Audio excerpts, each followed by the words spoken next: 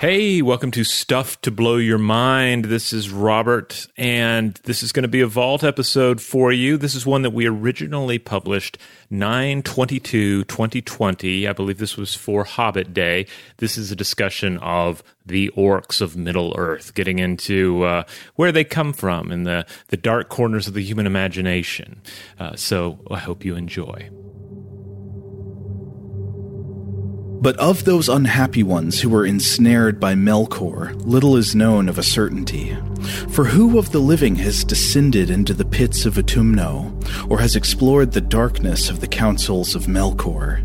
Yet this is held true by the wise of Eresia, that all those of the Kendi who came into the hands of Melkor, ere Utumno was broken, were put there in prison, and by slow arts of cruelty were corrupted and enslaved. And thus did Melkor breed the hideous race of the Orcs, in envy and mockery of the elves, of whom they were afterwards the bitterest foes. For the Orcs had life, and multiplied after the manner of the children of Iluvatar, and naught that had life of its own, nor the semblance of life, could ever Melkor make since his rebellion in the Ainulindalë before the beginning, so say the wise. And deep in their dark hearts the Orcs loathed the master whom they served in fear, the maker only of their misery.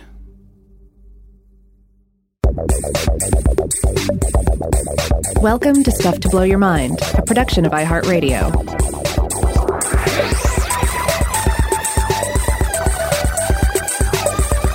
Hey, welcome to Stuff to Blow Your Mind. My name is Robert Lamb. And I'm Joe McCormick, and man, I had to read that opening part quite a few times. That, of course, is from The Silmarillion by J.R.R. Tolkien. Yeah, and of course we're talking about Tolkien because today's publication date is September the 22nd, which also happens to be the credited birth date of both Frodo and Bilbo Baggins, the hobbits central to J.R.R. Tolkien's saga of Middle-earth. Thus, this has become known as Hobbit Day, which falls during Tolkien Week, at least as proposed by the American Tolkien Society in 1978. So this tradition is roughly a month older than I am. That's funny. So it's a week-long festival then? Yeah. Apparently a week-long celebration of Middle-earth and all things Tolkien. I was not aware of it until just like last month, and I realized the publication day lined up perfectly. And I'm like, oh, well, we've already done an episode on the One Ring. We did another one on hobbits and how their biology works and how they relate to multiple meals per day and to sunlight. And so I thought, well, we got to come up with something else that we can talk about on Hobbit Day itself. So you wanted to talk about orcs. I guess you've had Tolkien on the brain all year, right? Are you still reading it with the family? No, I haven't been reading it. We've been meaning to come back around to Fellowship of the Rings, but instead we just got into Star Wars this year. So that's where we are. But I couldn't let the stars seem to align on this particular episode. So I thought, well, we got to do something. And I started looking around. And I thought, well, maybe it's orcs. Orcs are such a central part of the work and something that has been highly influential on fantasy in general. Like, generally speaking, fantasy games, fantasy books, fantasy movies, they're just lousy with orcs. You know, I was trying to think when I first became aware of orcs, and I think before I ever read any Tolkien, I played the Warcraft games. Oh, yeah. which have orcs in them, which are essentially the palace guards at Jabba's palace from Return of the Jedi. Yeah. They're green and they've got tusks and they've got kind of like bulldog faces. Yeah, they have that. They look a lot like those Gamorrean guards from Jedi. They also, of course, that whole gaming system, I think, has its roots too in being inspired by the Warhammer games as well. Oh, really? Which I'll touch base on that in a little bit because I think they're very important to the history of how we interpret orcs. I think I have always pictured the orcs of Middle-earth in less detail, like, more abstract, brutish creatures in the rough semblance of human beings. And part of that might be that at a very early age, I saw at least parts of the original, 1978 animated version, where all the animation is pretty much like that. It's kind of like abstract shapes and less detail, and the orcs and other evil things are often shown in kind of silhouette. This is the Ralph Bakshi one with the... Does it have rotoscoping in it? Rotoscoping animation? I believe that's the technique they used. Yeah, it was... It's interesting. It's a little bit different from the Rankin Bass animation that you saw on The Hobbit and then saw on The Return of the King, which basically finished what this film didn't. Oh, this is the one where Saruman is Santa Claus. They give him a red robe. It's been so long, I don't even remember that, honestly. But I remember flashes of it. It had some sort of an impact on me. I'd say that I think in hearing about Middle Earth and all, it probably also has a lot to do with like the two earliest stories that I remember my dad telling me were he would tell me about Beowulf and Grendel. So I have this like really early idea of Grendel in my head. And then I remember him telling me about the Battle of Hastings. So I think I ended up sort of cobbling together this Middle Earth orc as being a combination of Norseman or Viking and that figure of Grendel. But that's just me personally, just based on like where I came into learning about The Hobbit and what I've been exposed to previously. And as we're going to discuss here, there's subsequently been so many different visions of orcs and what orcs are, and we're still in the process of defining and redefining what an orc is. For some reason, I remember thinking that the orcs of the Peter Jackson movies have a very Dickensian villain kind of flair. Like they've got this, sinister Cockney accent that you hear.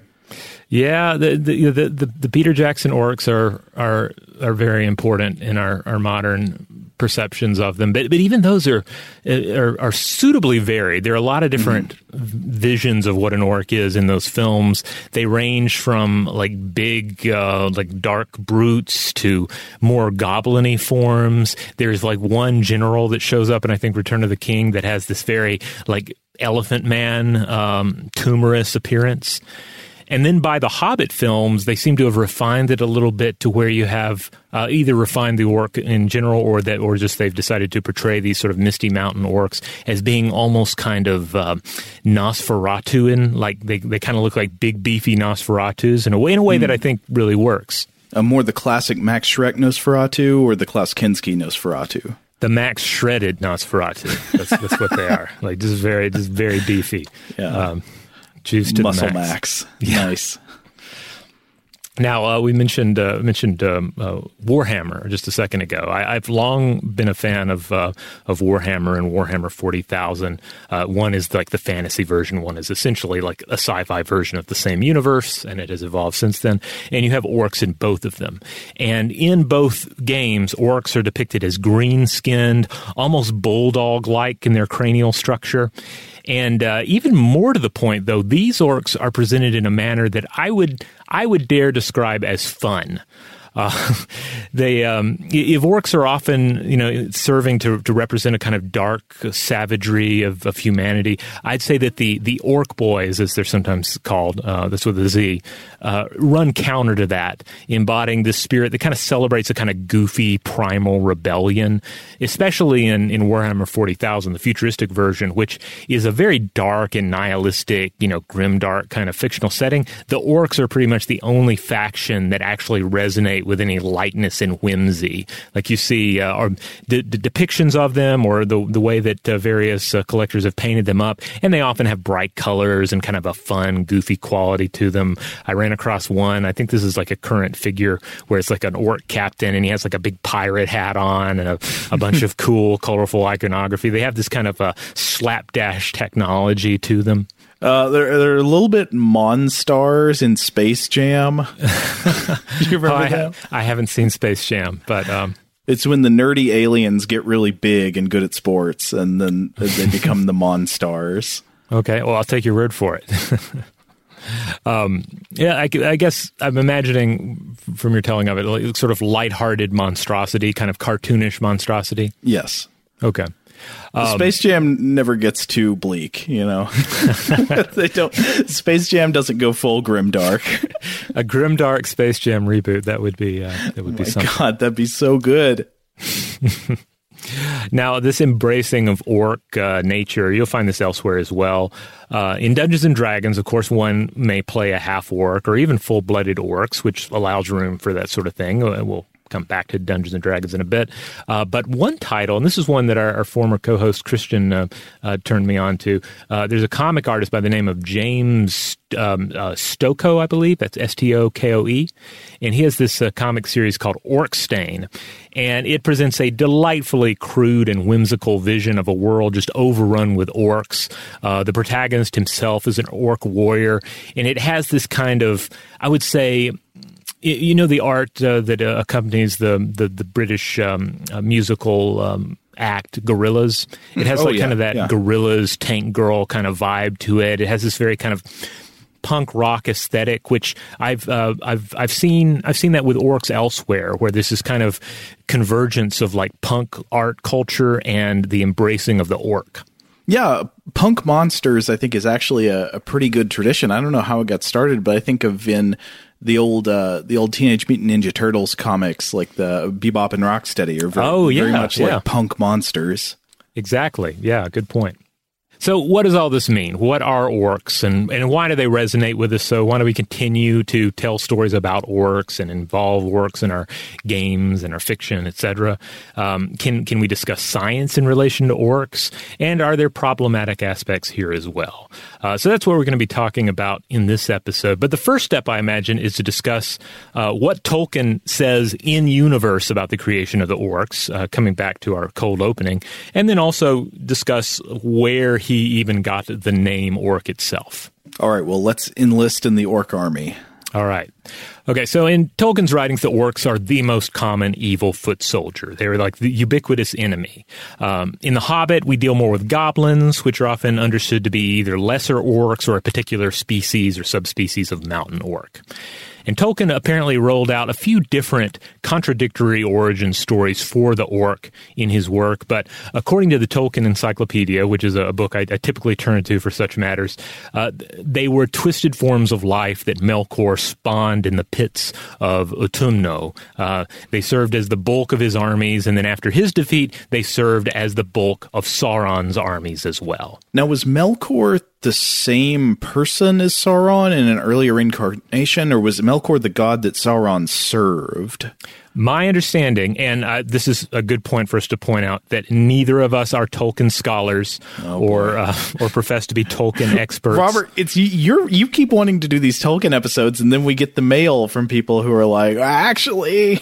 I know, and I love it. I invite it. I definitely want to hear from people more knowledgeable in Tolkien scholarship than I am, or just in general, orc scholarship, if you will. No, my understanding is that Melkor was the original fallen god. That rebelled against everything. Then he was defeated. Sauron, being like a fallen Hephaestus-type forge god, had served Melkor, but with Melkor destroyed or, taken out of the picture permanently, now it's time for Sauron to shine. Basically, Sauron was Melkor's VP. Okay, cool. Now we kicked off the episode here with that cold reading about the creation of the orcs in the pits of Utumno. The idea that they would have been created in this sort of blasphemous process that takes place in a fallen god's dungeons. Like it was a sort of a mockery of life. Yeah, the idea that they captured elves and twisted them through torture into this new terrible form of life, and that the orcs therefore were products of pain and hate. They lived only for pain and hate, and outwardly they were, quote, and this is from the Tolkien Encyclopedia, bent, bow-legged, and squat. So they were ape-like in many respects, but cunning and cruel. Their skin looked as if burned, and their eyes were, quote, crimson gashes like narrow slits in black iron grates behind which hot coals burn. Now, there are different varieties of orc, we're told, in Middle-earth, from the goblins of the Misty Mountains to standard orcs, and then later you get these taller, more sun-resistant Uruk-hai orcs that were made by Sauron much later. And it sounds as if the idea is that Sauron ends up combining orc stock with human stock to create a more human-statured, day-tolerant trooper. Yeah, and I think that ties into the idea that a lot of creatures in Middle-earth or in Tolkien's world, like if you're a bad creature, you're often sort of confined to a nighttime existence. You can't go out in the sun. Trolls are this way. In The Hobbit, trolls are turned to stone when Gandalf tricks them into staying up till the sun comes out. And I guess the idea is also that maybe the orcs or the goblins just don't really like sunlight. Yeah.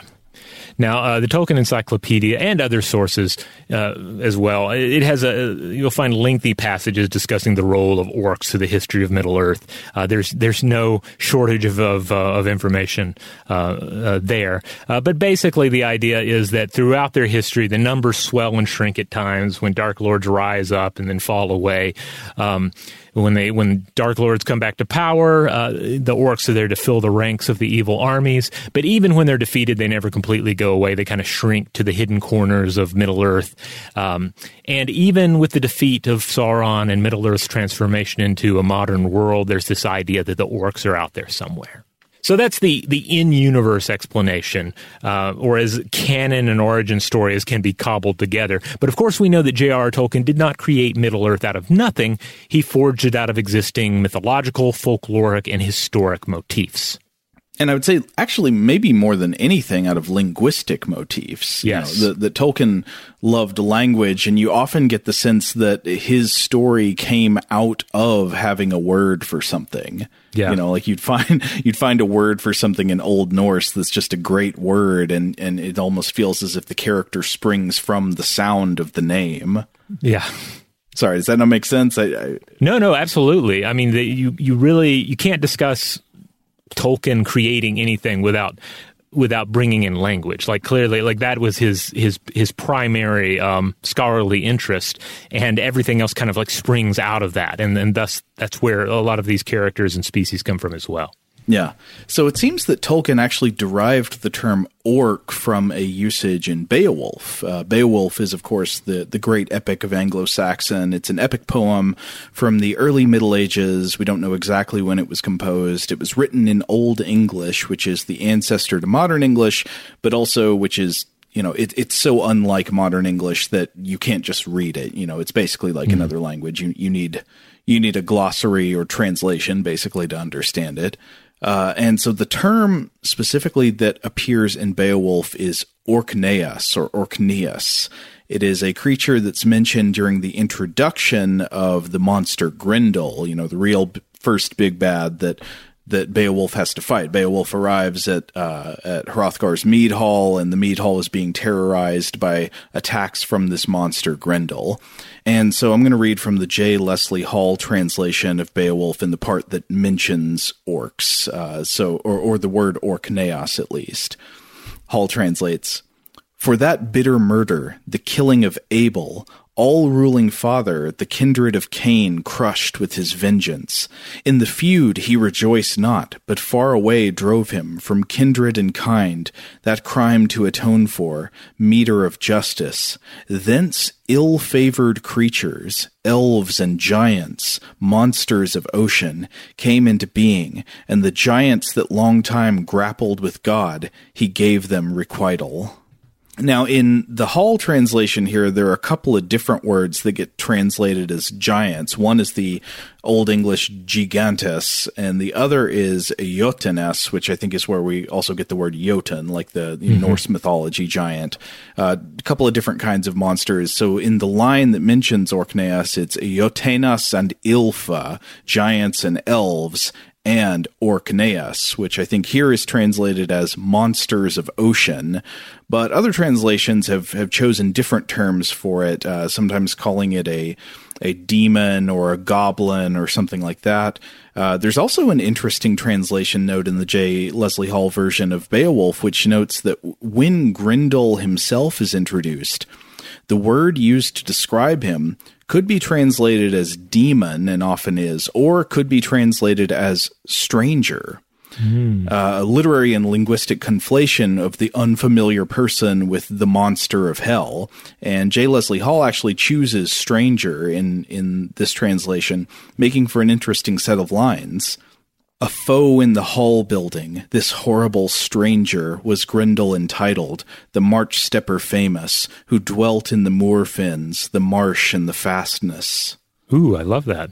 So if you think of Grendel as a stranger, this gets into some interesting territory about what monstrosity means, and that a lot of times our mythical monsters are sort of ways of mentally metabolizing concepts of people who are unfamiliar or who you worry might be threatening to you somehow.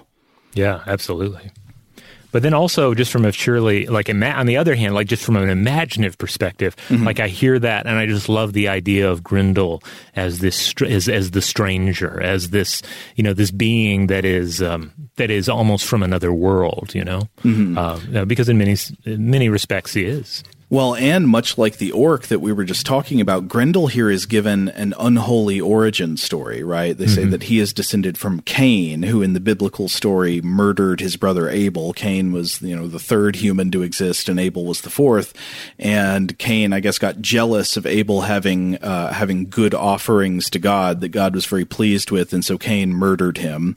And then God comes to Cain saying, "Hey, where's your brother?" And Cain says, "Am I my brother's keeper?" So God curses Cain and sends him off wandering in the wilderness to the land of Nod. And Cain's offspring apparently become the monster Grendel. So it's like there's a sort of there's a generational curse that is passed down for that original crime. Now, in a 19th century glossary of Anglo-Saxon terms, the scholar Thomas Wright notes that orc means possibly hell devil or specter or goblin, and he notes that it is phonetically similar to Orcus, which was a Roman god of the underworld, I think somewhat regularly conflated with Satan during times of Christian syncretism. Yeah. Orcus, of course, has come up on the podcast before, and this also brings to mind that line from William Blake that, of course, is adapted and switched around a little bit. Probably more famously to most listeners in Blade Runner, but that line, "Fiery the angels rose as they rose, deep thunder rolled around their shores, indignant burning with the fires of Orc." Oh, yeah, that's come up before. I know you like that one, and that's great. I mean, Blake is always great, but Orc there is different. Orc is not so much a monster there as kind of like I don't recall exactly. He's some kind of character. Yeah. You're dealing with the Blake cinematic universe there, as opposed to any of these others. I should add one thing. It's interesting that we don't have to really discuss what a goblin is in any of this. There's something about the goblin in particular that I think you'll find just about everywhere. Like we've discussed various Chinese folklores and mythologies before that involve something that is translated as a goblin. And it does seem to suggest that there is just sort of an intrinsic goblinness to the human imagination. Like there is a space preserved for the goblin that we don't even really need to even expand on too much. Well, yeah, I mean, I think it's just there's a general fear of something that is evil, that is roughly shaped like a human and has human capabilities in a way, but cannot be reasoned with, and has no like mercy or morality, and is just sort of like meanness and cruelty in human form, or roughly human form. Yeah, or even kind of I guess sometimes with the goblin, I get a sense of like the diminutive nature of the goblin suggests a hidden supernatural element to it. And even though the idea of Tolkien's orcs, they kind of evolve out of an idea of a goblin, they become something different. They become something more like a human, and therefore kind of divorced from like the supernatural world of pure fairies. In the same way that Tolkien's elves are something different than like the ideas of the fair folk, or even the Tuatha De Danann that you find in Irish mythology. Well, yeah, another thing that's funny is that by the time you get to Tolkien, suddenly elves are thought of as these sort of like superhumans. They're like humans, but they're like so beautiful and so graceful and so rational and good. But here in Beowulf, the elves just seem to be another type of monster. They're listed alongside the Jotunas and the monsters of the ocean. I mean, they're in the same line. It's Jotunas and Ylva and Orkneys all together. Now, speaking of the idea of orc as being related to sea monsters, I of course looked up orc in Carol Rose's Giants, Monsters, and Dragons, one of my favorite books to look up various creatures. And actually, she has another book related to fairies. In the fairy book, she has a listing for orc, just saying it's one of Tolkien's creations, very short, not much to it. In the monsters book, she mentions orc or orco, a monster described by Pliny the Elder in the Natural History, came out in 77 CE or thereabouts, and it's described as a very large oceanic creature, said to be larger than a whale and capable of eating whales. It was known as orco later on and referenced in Orlando Furioso in 1516. Oh, yeah, by the poet Lodovico Ariosto. So Orlando Furioso, I must admit this. We were talking about it before we started. I just figured out that this epic poem is not about a guy named Orlando Furioso. It means something like Orlando's Frenzy or something. So Orlando is the hero of the story, and I think he slays a lot of monsters in it. But I looked it up. In Orlando Furioso, it's in Canto 17 that the Orco monster is mentioned. And so I want to read from the William Stewart Rose translation. So we get the narration. While with much solace seated in a round, we from the chase expect our Lord's return. Approaching us along the shore, astound the orc, that fearful monster we discern. God grant, fair sir, he never may confound your eyesight with his semblance foul and stern. Better it is of him by fame to hear than to behold him by approaching near. To calculate the grisly monster's height, so measureless is he, exceeds all skill. Of fungus hue, in place of orbs of sight, their sockets two small bones like berries fill. Towards us, as I say, he speeds outright along the shore, and seems a moving hill. Tusks jutting out like savage swine he shows, a breast with drivel fowl, and pointed nose. Okay, so what do we know about this monster? He's too tall to calculate his height. No one has the skill to calculate how high he is. And that makes it sound like he must be like leaving the atmosphere. He also he's of fungus hue, and I guess there are funguses of a lot of different hues. And he, in place of eyeballs, he has bones that are like berries. Now, up until that point, I'm definitely picturing what I think this is, but then the tusks kind of throw it off, because the tusks sound like more something you would see, of course, in an actual tusk sea creature, but also in the fabulous chimerical sea monster that you see in various maps. Oh, yeah, exactly. Like the kind that's like a wild boar's face on a whale's body. Yeah, exactly. Yeah. I think something like that might be kind of imagined here, except he's advancing along the shore, so he seems to be able to leave the water.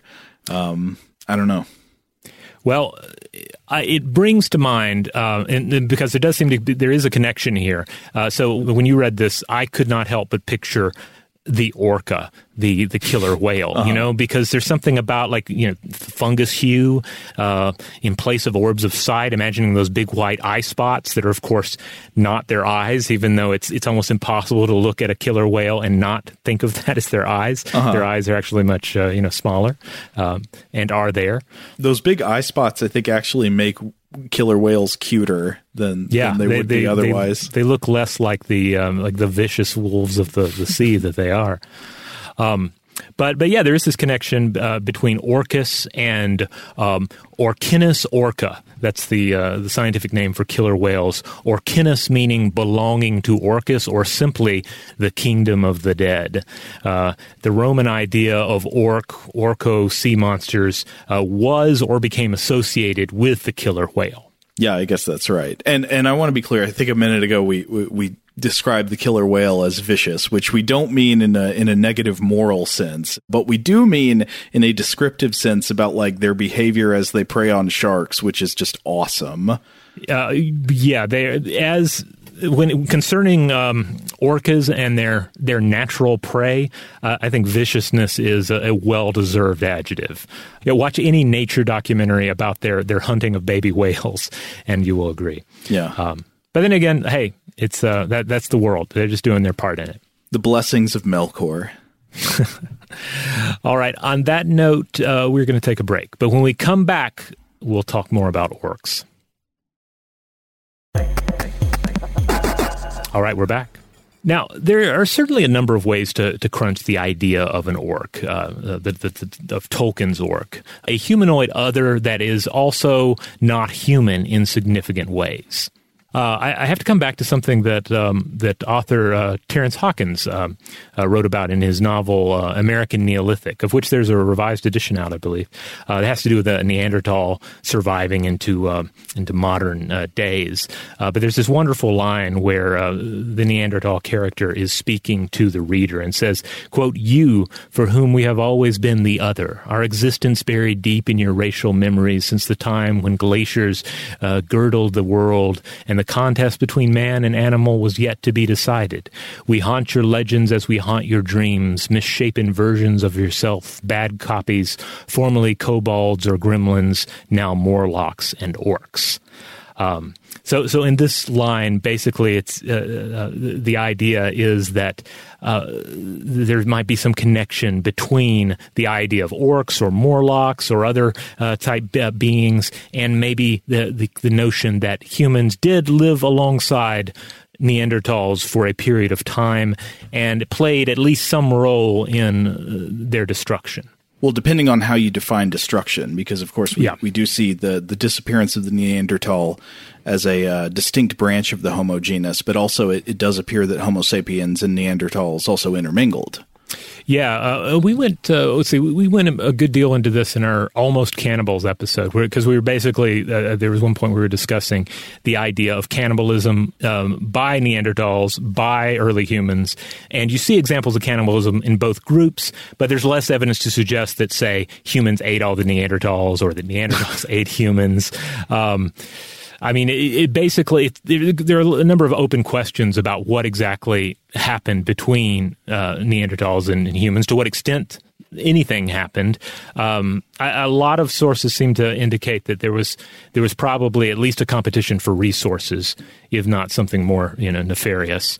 With, of course, the Neanderthals eventually fading away, leaving only us. But I take that back. Also, some trace of Neanderthals within our own genetics. Now, while it's interesting to think of a true humanoid other and how human society would process its downfall, there's another huge issue to consider, and that is our tendency to dehumanize due to xenophobic, nationalistic, and/or racist attitudes. And this is an issue that certainly comes up in the consideration of orcs. Yeah, I think one of the most difficult things when you dig into the history of ideas about monsters, as much as we love them today and they're fun in the forms we have them, they may often have their origins in ideas that, if we were to fully understand them, we would find quite repugnant. I mean, I think a lot of the origins of monster legends are probably in some process of dehumanizing people who are human. Yeah, it's truly heartbreaking, because you want monsters to be this pure escapism. Mm-hmm. But then, when you start pulling the various threads, you often find yourself confronting something like this. And if nothing else, you confront the basic idea that monsters always emerge from, if not one particular time, they emerge out of different times. Mm-hmm. And Tolkien's orcs especially, I mean, they're emerging out of 20th century Europe, out of a period during which there were two devastating world wars. Certainly there's plenty of European racism and xenophobia going around at the time, the wartime demonization of the enemy. These are all elements in the soup, no matter how much you want to focus on these just being purely fictional beings in another world, or in a world that is inspired purely out of the scholarly consideration of myths and fairy tales. Right. I mean, I think at the very least, what you can definitely say about the orc, no matter what else we know about them, is that they are a dehumanized form of the enemy to be represented in war. And in a way, if Tolkien was trying to consciously sort of recreate something like a mythology, we see something like this in lots of mythologies. It is, of course, common for humans to dehumanize their enemies and to think of them as something, less than the people like us. Right. And I mean, we see this everywhere. I mean, this is one of the reasons that arguably that zombie fiction has been so successful, is that it presents a completely, ethically acceptable enemy that can just be eradicated without any second consideration. Yeah. And I think that, you remember when we did the episode about daydreaming, and one of the studies we looked at discovered that one of the most common things that people daydream about is they just sort of fantasize about violent conflict. The people, they think like, oh, if there was a fight, what would I do? There's this kind of thing. And so obviously people's brains are drawn to this kind of scenario to fantasize about, for understandable reasons. Like that's where a lot of potential risk lies. And you want to imagine like, well, what could I do to get out of this? How could I win? That kind of thing. But then also, I think about in Lord of the Rings, there's a part where Samwise Gamgee, he recognizes a fallen soldier from the other side, from somebody who's fighting for Sauron, but is a human fighting for Sauron, one of the men from Harad.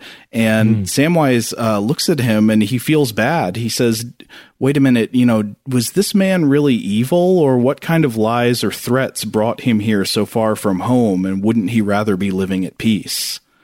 That's interesting. It's a kind of strange moment where suddenly out of this otherwise kind of Manichaean good versus evil war, fantasy war with a non-human enemy, suddenly there's this breakthrough where one of the characters on the supposed good side thinks, wait a minute, aren't the people on the other side humans too? Aren't they, don't they have lives? Don't they have moral complexities behind their story? This is one of the things that you see time and time again in this discussion, and I want to drive home that this has been a topic of continual consideration by Tolkien scholars and literary cultural scholars alike, both in reference to the original works and the original writings of J.R.R. Tolkien and these various film incarnations. Because on one hand, like there's this idea, if you read, like in our cold opening, this idea of the orcs as just this purely inhuman thing, just made out of savagery.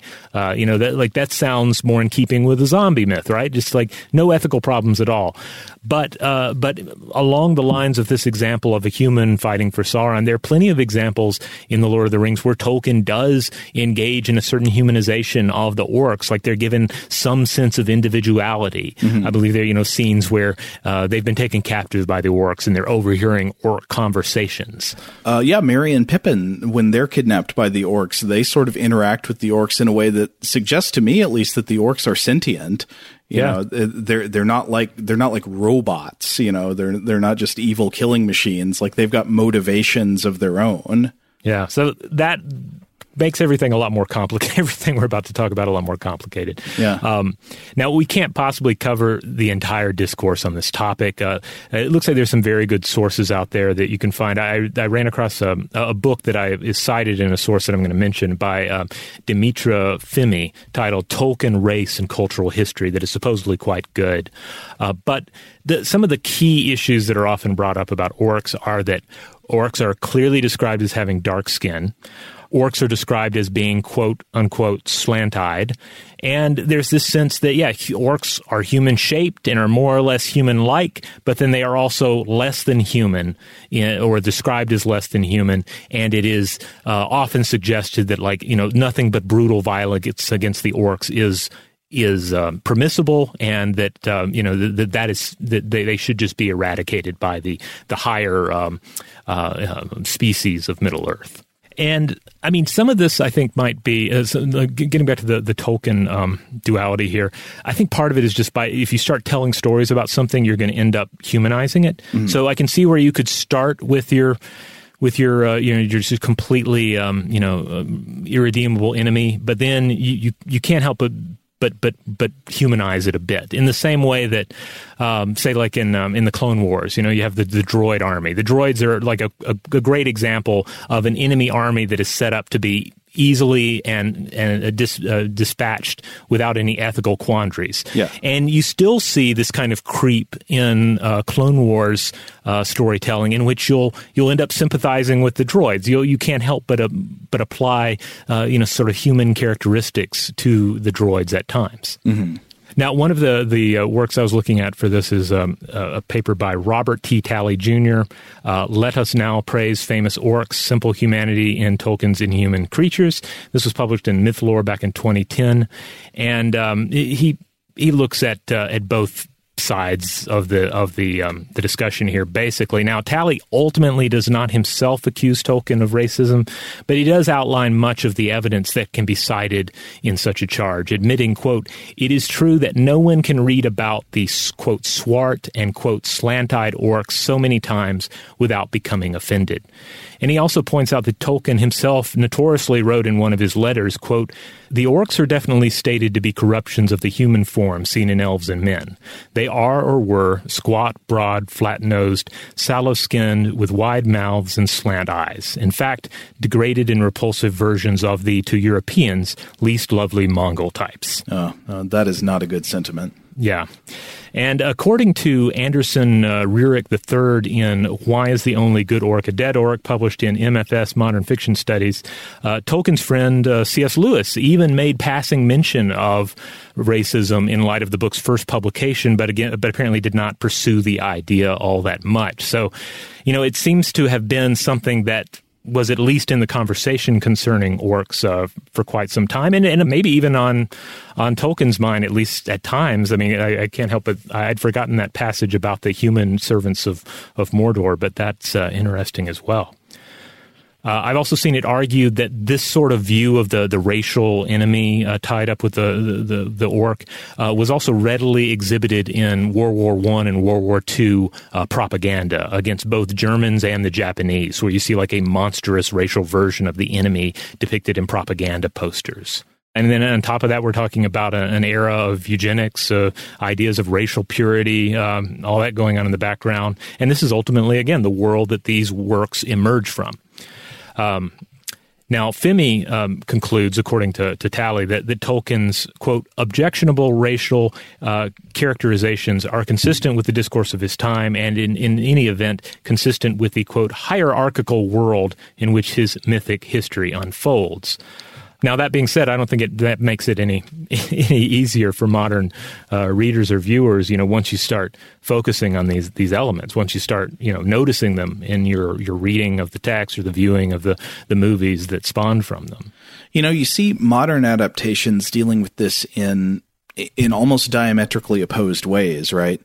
Because one way you could deal with it is to try to embrace even harder the distinctions that would make, whatever kind of like monster enemy it is clearly not human. You want to go full zombie or full robot, right? To suggest that like, no, the orcs can't be, they're not a metaphor for like in any people. They're not human at all. They're like, bio robots or something. And then the other direction would be to actually try to humanize them more and make them seem more complicated. But yeah, it is true. I mean, like much fantasy and epic writing is this way, but as they currently exist in the story, the orcs are in this uncomfortable middle position where they are sort of human, but they're not treated with the fairness that we would hope should be afforded to all sentient creatures. Yeah, and I guess it's the ambiguity of it that makes it difficult, and and it's also, I would say, with Tolkien, it doesn't seem to be nearly as clear-cut a situation as we have, say, with H.P. Lovecraft, who we have such, damning examples of racist sentiment in his private letters, and then when you look at his works of fiction in light of those letters, I mean, you can't ignore these elements in his work. Tolkien's writings certainly have been accused of containing wrong or outmoded attitudes to race, with orcs very much at the center of all of this. But then you have defenders pointing out, well, okay, Tolkien himself was anti-racist, both in peacetime and during the two world wars. I don't know, you're still left with what we still have, just continual discussion of, like, how are we supposed to process Tolkien's work as a modern consumer and a modern thinker. Well, I mean, I guess one of the ways that we're left to deal with it is just to don't let yourself get Lord of the Rings brain, or at least certainly don't let yourself get orc brain, thinking outside of the fantasy of the text. The real world does not have orcs in it. Like, all the people, even people you might be in conflict against, are human. and that, and to maybe lean more into the Samwise Gamgee way of thinking about things, to always try to remember that even somebody who you might be at war with is still a human, and they've got their own motivations. They are morally complex in the same way that you are. Yeah. And I mean, I think one of Tolkien's letters, he even said something similar where he's like, well, in the real world, you have orcs on both sides of a conflict. Yeah. Because I guess in a sense, the orcs is us, right? I want to note, too, that I thought Dungeons & Dragons, the game, the company behind it, they recently made mention of some of this concerning orcs in a diversity statement. They put this out. This was this year. They wrote, quote, "Throughout the 50-year history of D&D, some of the peoples in the game, orcs and drow being two prime examples, have been characterized as monstrous and evil, using descriptions that are painfully reminiscent of how real-world ethnic groups have been and continue to be denigrated. That's just not right, and it's not something we believe in. Despite our conscious efforts to the contrary, we have allowed some of those old descriptions to reappear in the game. We recognize that to live our values, we have to do an even better job in handling these issues. If we make mistakes, our priority is to make things right." And then they go on to stress a forward-facing commitment to portraying orcs and drow as, quote, "just as morally and culturally complex as other peoples," which I think is a way to go, especially considering orcs and drow have such a prominent role in Dungeons & Dragons storytelling, the drow being the dark elves of the Underdark. Yeah. The more I think about it, the more I think that the clear dividing line really, I guess, would have to be sentience, right? That there was an idea here, maybe in older versions of D&D, apparently somewhat ambiguously represented in Lord of the Rings, that there are some types of people or types of creatures that are sentient. They're thinking beings like us, but they are also wholly evil. Right.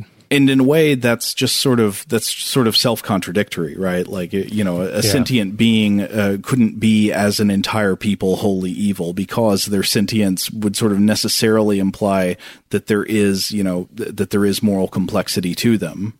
Yeah, I mean, it works when you're talking about, basically it comes down to the alignment system in Dungeons & Dragons, which on an individual level doesn't really work in the real world. Like, the idea, am I neutral evil, or am I neutral good? Like, I think in reality, we have multiple alignments in ourselves at all times, and it's about nurturing the alignments that are the person we want to be, And then certainly when you get into a species-wide alignment, like what is humanity's alignment? It depends on what we're doing at any given time. It depends on what you're focusing on. There are aspects of humanity's, role in the world that would seem, at least lawful evil, or neutral evil, and there are other things that are not so. So it's one of these things that it works well within a game context, as long as you're not thinking too hard about it, I guess. Ultimately, I don't think it's ever going to go away, the convention of having various types of fantasy storytelling in which there is some kind of conflict and the enemy of the heroes is an army of monsters. But I guess that mindset has its place within fiction, as just the same way a horror mindset does, or anything like that. Don't pull it out into the real world and try to use it on humans. Yeah. All right. On that note, we're going to take a break, but we'll be right back. All right, we're back. So let's move back to the in-universe concept of the orc and consider how we might apply science to the situation. So first of all, I'd like to refer back to the writings of R. Scott Baker, who I mentioned on the show before, and heck, he's been on the show a couple times, hasn't he? But he wrote this Second Apocalypse saga, which takes a lot of inspiration from Tolkien, but applies a different philosophical and at times science fictional lens to everything. And in the place of orcs, he presents these creatures that are called the Shrank, which are described as one of the quote-unquote weapon races that were engineered by the big baddies in this series, the alien Inkarai. So these are depraved, like thoroughly inhuman creatures from another world, the Inquiry, and they've taken members of the elf-like non-men in this world, and they've used the techne, or the old science, to twist them into savage creatures of the basest and most violent instinct, often described as retaining the beautiful faces of the non-men, only twisted with like raw, violent emotion and with kind of emaciated bodies. And so they're engineered to combat the non-men warriors while also consisting on next to nothing. Like we're told that they live off of grubs and insects that they find as they scavenge other lands that are otherwise fruitless, that could otherwise not support an army at all. And they're all part of the scheme to, essentially destroy the world and eradicate conscious beings from it. And so I think it's an interesting take on the idea of an orc, or at least an orc as an engineered warrior being, more or less an organic robot made for savagery and war that is itself incapable of self-reflection. And if you are indeed the Inquiry or a Dark Lord of Middle-earth, it makes sense, I guess, to create such servants. And indeed, this whole concept probably gets closer to the idea of like a zombie army or a droid army or a subservient reanimated skeleton army, something that is just purely the tool of the great adversary.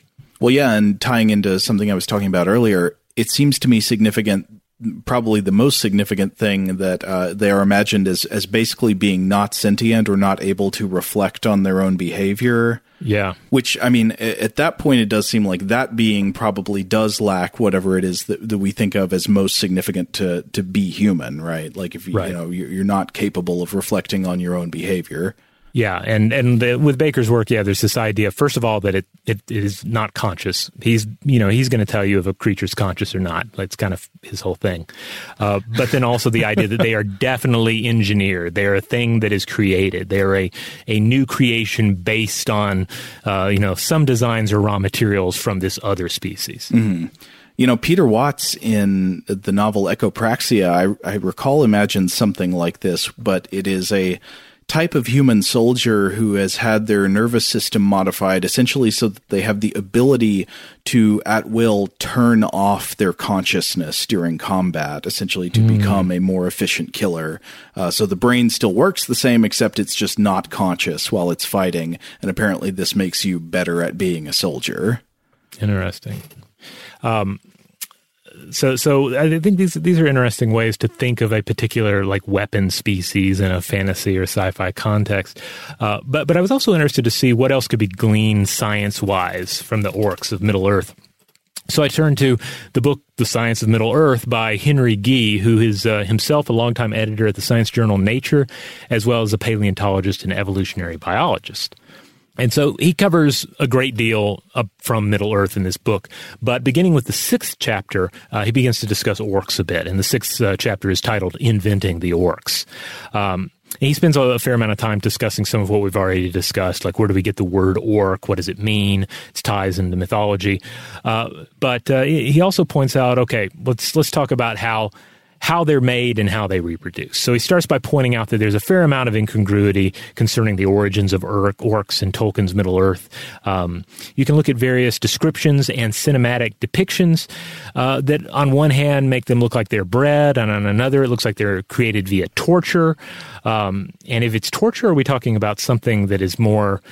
Is this a way we're describing something that's being done to the body that can't be understood, like something like the techne, something like a sci-fi genetic engineering, or is it something psychological, right? I seem to recall in the Peter Jackson movie that at least some of them, maybe this was only the Uruk-hai or maybe it was all of the orcs, but somehow the servants of Saruman were being like grown out of the earth, like they came up out of the ground. Yeah, that's something that the Gee discusses as well. Yeah, this idea that there's something that's just like pulled out of the earth, like this sort of primal creation. They're just made of mud and stone. Or maybe they're plants or fungus. Yeah, maybe there's some sort of fungal element as well. So he didn't get into now I'm thinking about the fungal orc idea. That's a whole different theory. But the author here, he does discuss one interesting evolutionary aspect of orcs in Tolkien.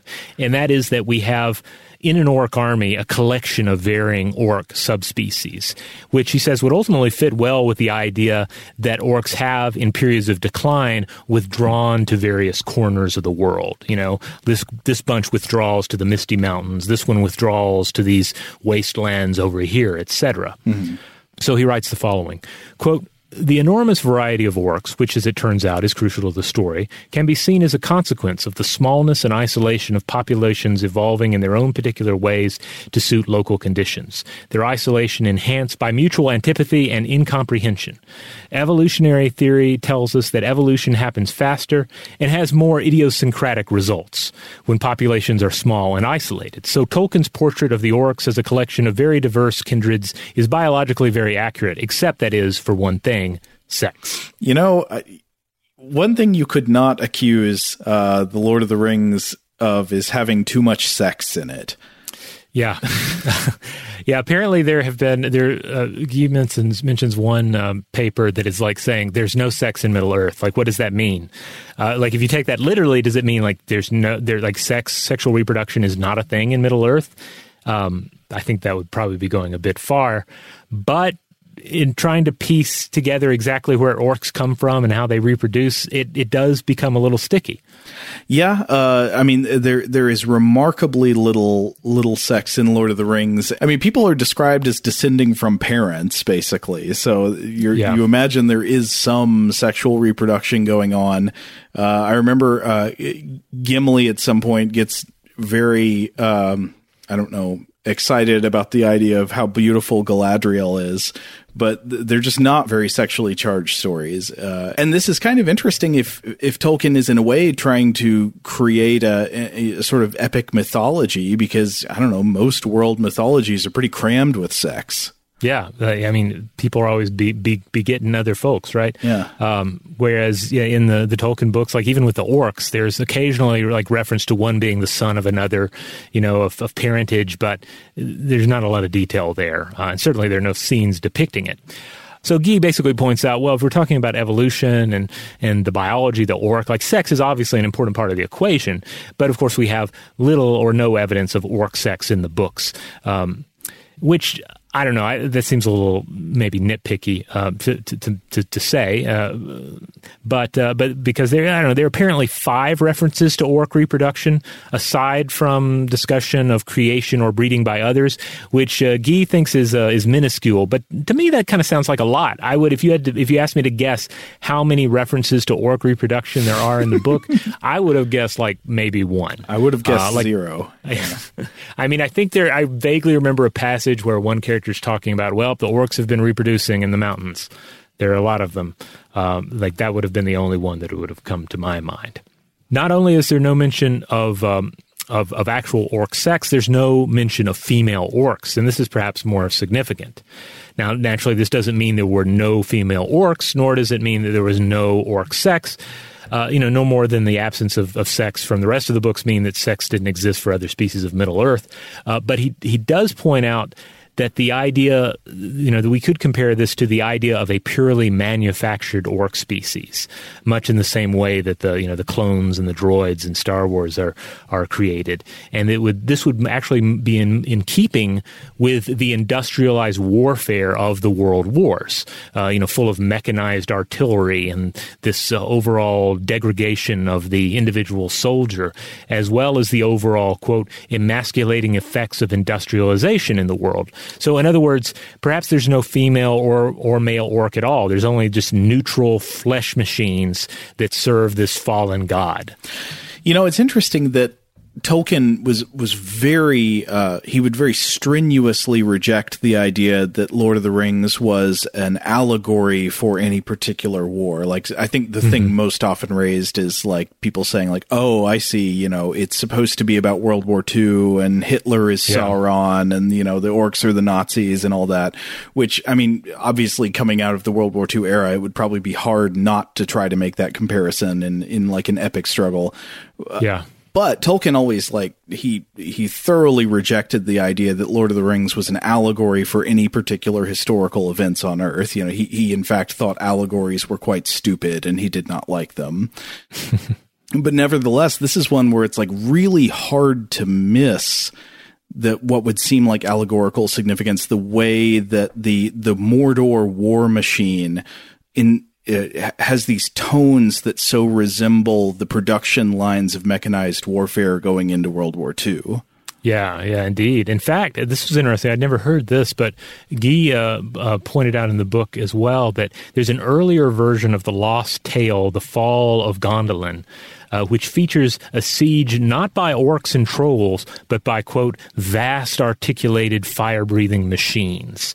Tolkien apparently later abandoned this idea in favor of living creatures, the orcs, the trolls, etc. But at least at one point, there was this vision of the armies of Mordor being like mechanical, industrial creations. Yeah, and I think it's there in the book still, even though the orcs are biological in some way, mythological, biological. The armies of Mordor, I think, are very much seen as like a sort of an industrializing wave, something that destroys the natural landscape and replaces it with industry and machinery and ash and smoke. Yeah. Yeah, I mean, it's and certainly you look at Mordor, and what is Mordor but this sort of geologic vision of like pure industrial doom, right? Yeah, I mean, no trees grow there. It's just like it's a vast asphalt parking lot full of factories for weapons. Yeah, its exports are war, weapons, and volcanic ash. That seems to be it. Now, all this being said, there are mention of orcs like breeding in the wild, so they do seem to reproduce in the wild in some manner. But who knows? It could be like a Jurassic Park situation, right? Where there's some sort of mutation that occurs or something. Guy suggests they're making their own lysine. Yeah, maybe Guy suggests maybe orcs lay eggs. Maybe that's what it is. Ultimately, he says if it's there are a number of different ideas you could propose, since there's no real discussion of it in the book. As long as it doesn't break anything else in the book, I mean, it's all kind of fair game. Like he has some fun with the idea that perhaps orcs are eusocial insects, and there's like an unseen orc queen that does all the egg production. And indeed, he points out that the goblins of the Misty Mountains and the orcs of Moria behave much like an ant colony in some respects. That would be interesting, but again, I think in the few glimpses we do get into orc psychology, the orcs seem far too selfish and individualistic to be eusocial animals, right? Like, I mean, the individual worker ant's own bodily existence matters quite little to it compared to, protecting the queen and the reproductive possibilities of the hive. Individual orcs really do seem to sort of be in it for themselves when they can, when they think they can get away with something. Yeah, absolutely. Now, another idea that he brings up is, okay, perhaps orcs reproduce by parthenogenesis or cloning. He writes that this could work well, especially when you're thinking about the shrinking habitats that orcs have during their times of decline. But this would also mean that all orcs would inherently need to be female, which also might work with the fact that there's, never any mention of male and female orcs. Orcs are kind of presented as sexless, even though they're described with male terminology. I mean, maybe we're just talking about an all-female species. Maybe we're just getting the story told through the paternalistic lens of how the men and the elves view things. Yeah, it could be. Oh, and speaking of elves, another thing that he brings up is, okay, if we go back to this other origin story, the idea that Morgoth or Melkor, that they basically tortured the elves in order to make orcs. Well, he points out that, okay, well, if you were to torture a bunch of elves and break them and so forth, and then breed them, you're not going to produce orcs. You're going to produce more elves.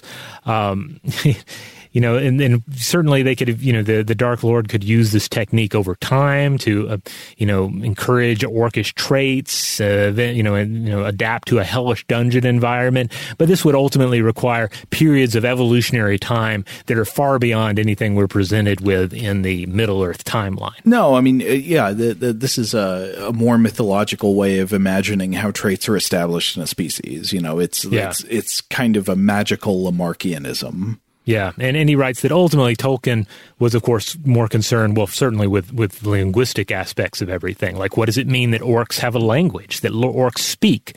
Well, they speak in a more primitive tongue, that sort of thing. But then also Tolkien was more concerned with theological ramifications, like what happens to the soul of the elf if it is made into an orc, So there's this whole line of thinking as well. So all of this was far more on Tolkien's brain as opposed to, evolutionary biology. But what if everything in Middle Earth is actually a mushroom? Like Absolutely everything, even the ants, mushrooms. I'll have to carry that with me on the next reread. Oh, I want to come back to Ints this October because I've got almost kind of like an evil Int thing I want to do. Oh, well, that sounds promising to me. So let's see. At this point, we've talked about orcs as a problem faced by the other species of Middle Earth. We've talked about problematic aspects of the orc as a fictional creation. We've talked about the problems with orc reproduction, or figuring out exactly what orc reproduction consists of. But I understand you have one more orc problem for us here, Joe. Well, so this only relates to hobbits and orcs in a completely arbitrary way, but it's actually, I think it's maybe the most delightful of all the things that we're going to talk about today. All right, let's do it. So if you're a puzzle nerd, there's actually going to be a puzzle that you can pause the episode to try to solve. And this is going to be the hobbits and orcs problem. Now, my main source here is a chapter in the Cambridge Handbook of Thinking and Reasoning, which is just the jolliest of reads, but it's actually more interesting than you might expect. That sounds incredibly dry. It's only somewhat dry. But specifically, I'm looking at a chapter on problem solving by Laura R. Novick, who is at Vanderbilt University, and Miriam Bassock, who is at the University of Washington. Both are psychology professors who study cognition and problem solving. Now, the study of problem solving is actually a really fascinating field or combination of fields. It's highly relevant to our lives. And I would say, to be fair, it encompasses actually at least two main questions that are very different from one another. One is a question primarily for mathematics and computer science, and this is the study of problem-solving algorithms, such as those for search or sorting, and the study of which methods are actually the most efficient at solving different kinds of problems.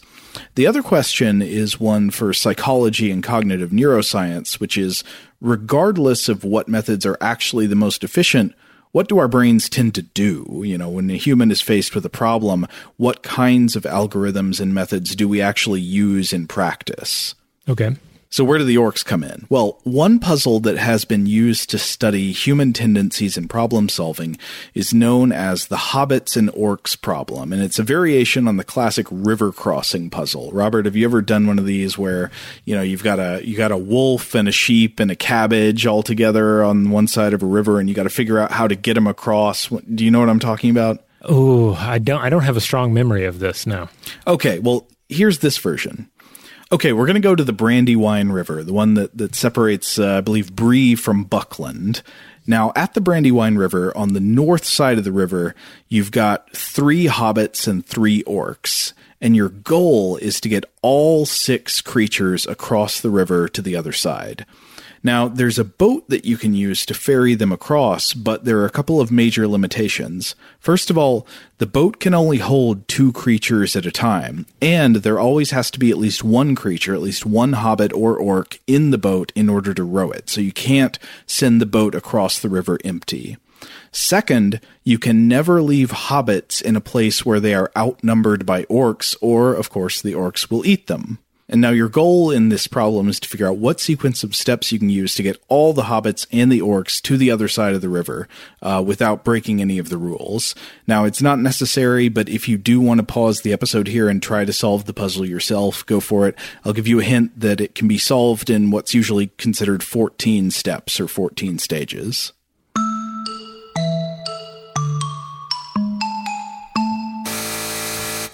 Okay, so I'm not going to read out all of the steps to the solution here, but you can look it up and find it online. If you're stumped, I'm sure just Google it. It'll come up. One reason this particular puzzle is useful for studying problem solving is in studying what's known as the hill climbing heuristic. Now here, Novick and Basok described the hill climbing heuristic as a problem-solving technique in which, quote, at each step, the solver applies the operator that yields a new state that appears to be the most similar to the goal state. In other words, you know what your end goal looks like, and at each step you do whatever it is that appears to get you into a state that looks more similar to the goal state. So if your goal is to get to the highest altitude, at each step you just try going uphill, hence hill climbing. Now, studies in cognitive psychology show that we use the hill climbing heuristic a lot. Novick and Basok cite the example of Chronicle, McGregor, and Ormerod in 2004, who found that people naturally use the hill climbing heuristic in a task that involved sorting coins into a particular order. What you probably do is just like keep moving the coins in a way that makes them look closer to the final order they're supposed to be in until you get there.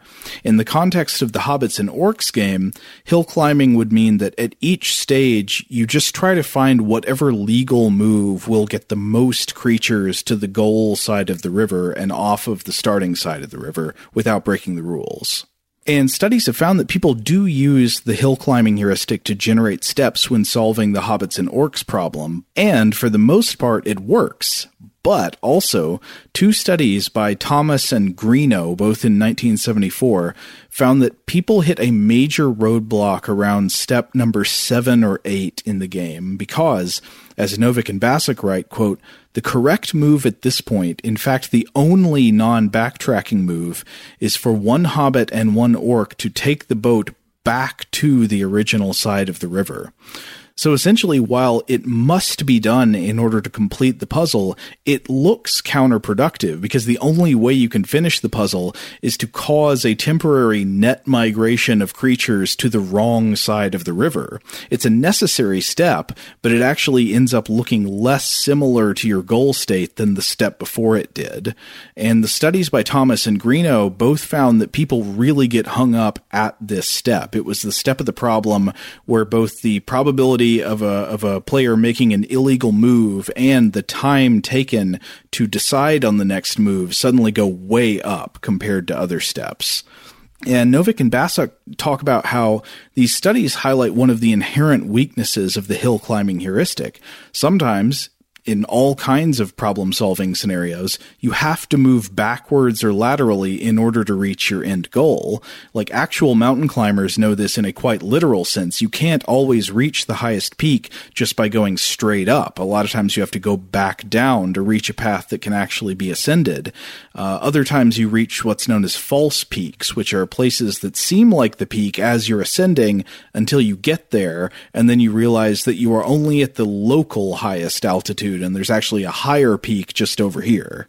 And this means that it really pays to think about what problem-solving methods you're using without realizing it, whether those methods are the best suited to the kind of problem you're facing. The hill climbing heuristic can be very useful for problems in which the solution space could be represented as a kind of single peak, like one mountain on an otherwise flat plain with an unobstructed slope. If the solution space is like that, then basically, yeah, you just keep trying to go uphill until you get to the highest point. But hill climbing can be ruinous for problems where the solution space could be represented as kind of like a landscape with multiple different hills and peaks and valleys. Because if you just keep trying to go uphill, what you're going to do here is end up climbing to the top of whichever hill is closest to your starting position. And then you'll just be stuck there because even if you know there's a higher peak you have to go downhill to get to it. So I think what this means for our lives is if you're stuck on a task, it can be really useful to ask yourself, am I inappropriately trying to use the hill climbing heuristic? Do I actually need to temporarily move further away from my goal in order to actually get there? And in myself, one thing that immediately came to mind as an example of where I find myself doing this is sometimes when I'm writing, I'm working on a paragraph or a page or something that just does not feel right. Like I know it is not going right, and I'm trying to fix it by tinkering around with word choice and junk like that, when in actuality the best path to my goal would be, of course, to just delete what I have and start over in a different way. Yeah, sometimes I think I encounter this when I'm painting, like if I'm working on a miniature, and like you reach that point where, I mean, I guess with a miniature, it's sometimes harder. I mean, yeah, you can just paint over everything and apply a new base coat. You can use something to strip the existing paint off of it, but like sometimes you're kind of continuing to work with the same problems that you've created for yourself on as far as a particular detail on the figure goes. Yeah, you're stuck on the local hill when what you really need to do is go all the way down and find a different hill. Yeah, probably like get a new figure and just a new copy of the same figure and begin again. Yeah. Now, some ways around this in computer science can involve algorithms that insert various kinds of random leaps or random steps in sampling to make sure that you're actually moving toward the global solution rather than the local solution.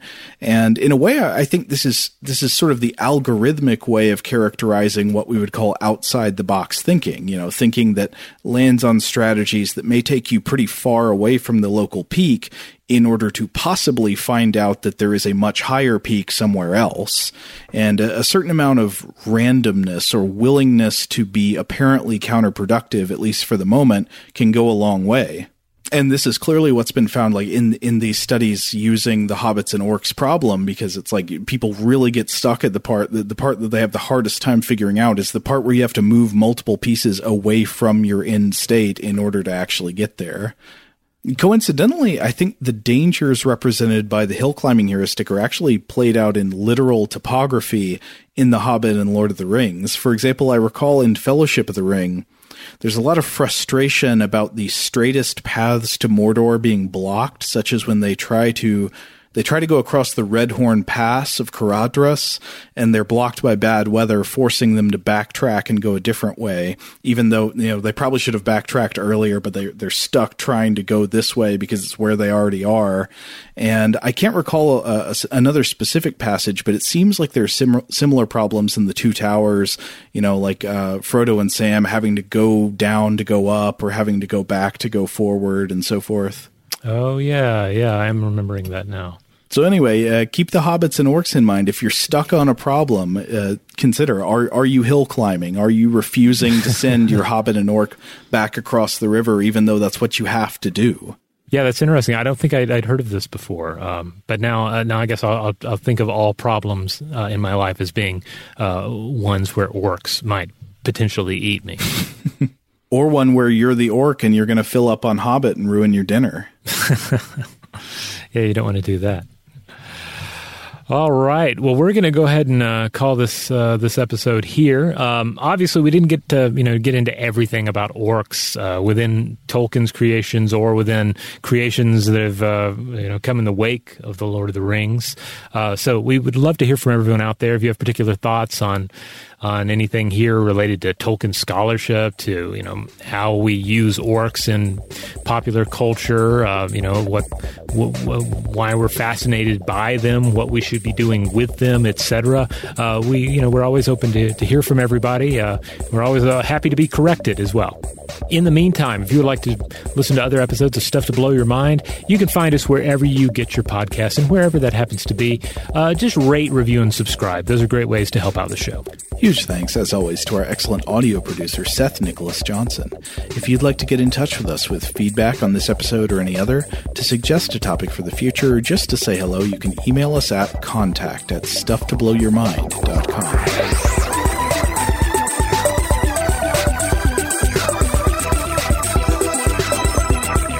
Stuff to Blow Your Mind is a production of iHeartRadio.